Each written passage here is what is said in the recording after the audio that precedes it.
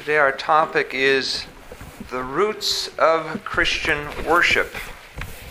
How do we have the structure of the worship that we have today? And I'm talking about 4th century. What happens after the 15th century? That's another topic. But how did we get the form of the worship that we have today? What we have just completed is called the Liturgy of the Word. And what you'll notice in that is that we pray for the world, for the peace of the world, for the fruit of the world, for the leaders of the world. We pray for our families, for our congregation, for our bishop.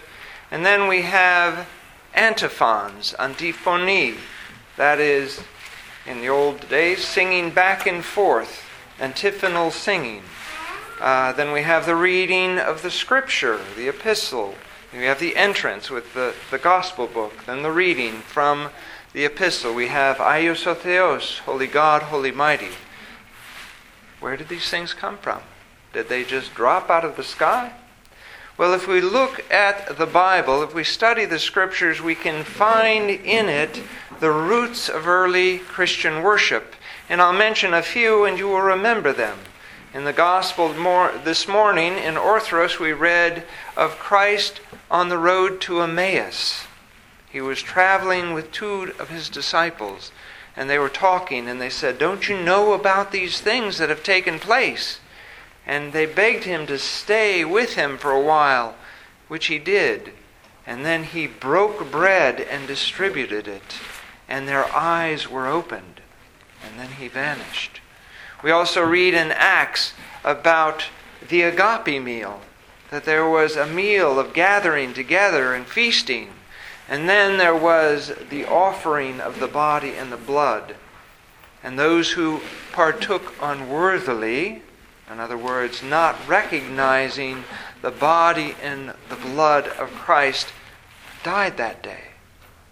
We also remember Jesus preaching in the synagogue and Isaiah, and fulfilled this day in your hearing, being Christ, the one who was proclaimed. And after his resurrection and ascension, Paul and Peter continually met in the synagogue, preaching and teaching. We also remember Christ driving the money changers out of the temple. The temple was where sacrifices were offered. And he drove them out, not because they were buying and selling offerings.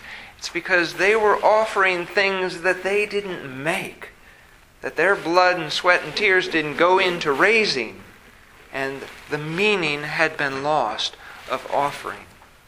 So those references refer to Jewish tradition and Jewish custom.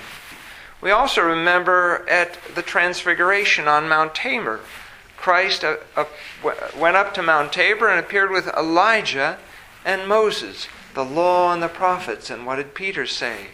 Let us build a tabernacle. What was the tabernacle? The Feast of Tabernacles commemorated the Jews' exile in the desert. When Moses led them out into the desert, he took with him a tabernacle.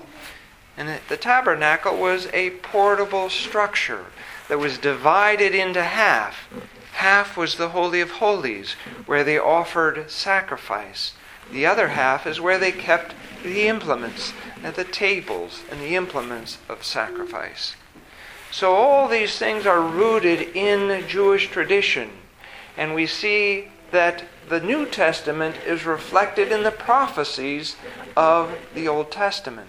So the Old and New Testament are not unrelated. They are connected. But what we see is a gradual, slow transition in the worship which was of the tabernacle, and once they had stability, became the temple that David had intended to build, but ended up going to his son Solomon, who built.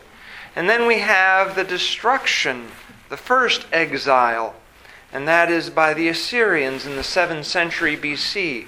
They're cast out of the temple. It took a solid society, it took civilization in order to have the ability to worship God. the stability and the freedom to offer sacrifices to God. In the second exile to Babylon, when the Babylonians conquered Judea, the southern kingdom, they were exiled to Babylon, and there, since there was no place to offer sacrifices, we begin to see synagogue, synagogoi, seen the place together with of gathering. The people would gather for prayer. Now in the temple, it was the high priest, the priestly family of Aaron, that would offer sacrifices. But in the temple, they didn't have sacrifices. They had a rabbi, a teacher. Christ was called rabbi. So in the temple, in the synagogue, they would gather regularly for what? They would gather for petitions. They would gather for the reading of Scripture.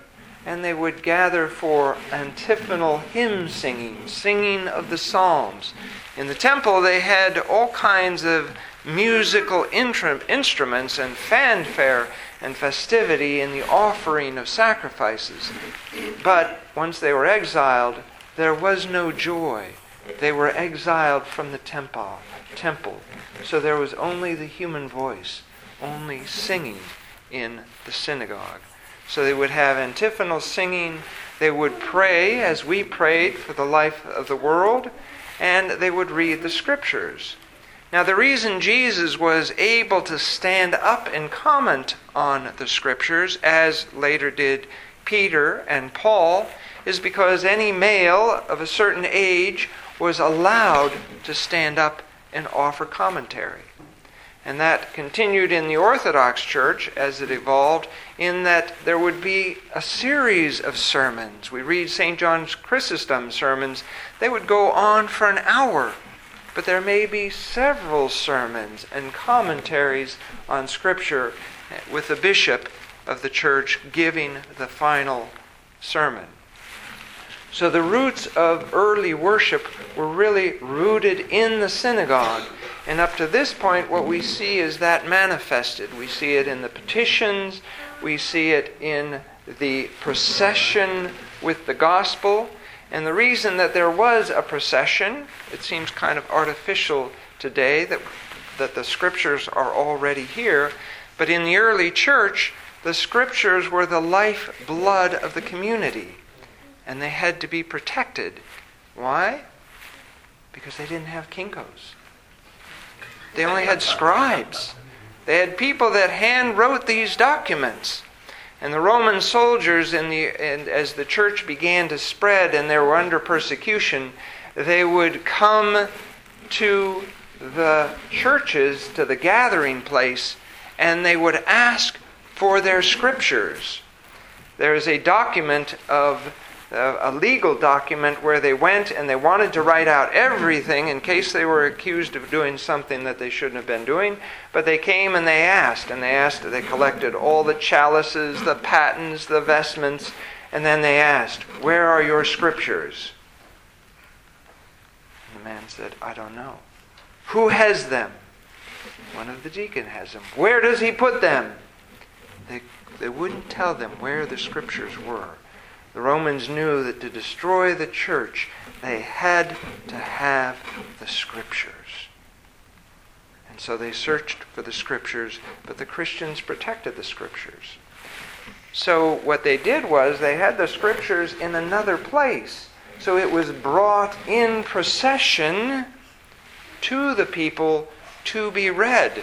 So we make a small procession with the Scriptures, and we raise it up high to show this is the Word of God in our midst.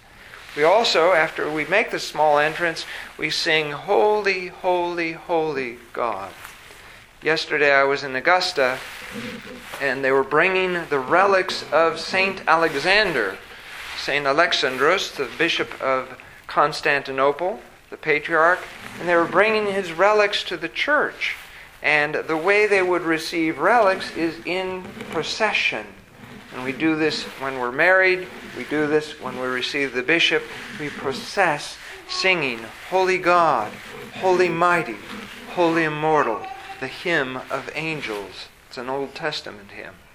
So all these elements of our worship weren't arbitrarily invented. They had a purpose. Now, if we look at the words of the day of the week, if we look at it in English, we don't get much sense of a liturgical cycle. We have Friday, Saturday, Saturn, based on Saturn, Sunday, based on the sun god. But if you look at the Greek words, we have Paraskevi. Paraskevi means the day of preparation. We don't have Saturday, we have Savato, the Sabbath. We don't have Sunday, we have Kyriaki, the Lord's Day.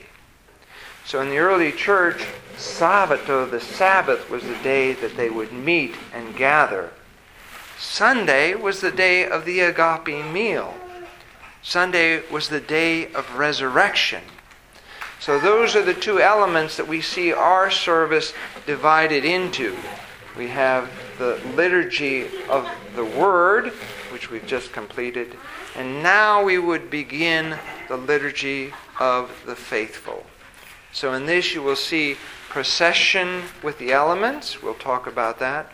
We'll see the recitation of the Creed, the Lord's Prayer, the receiving of communion, and then the apolysis. And I'll tell you more about that at the end.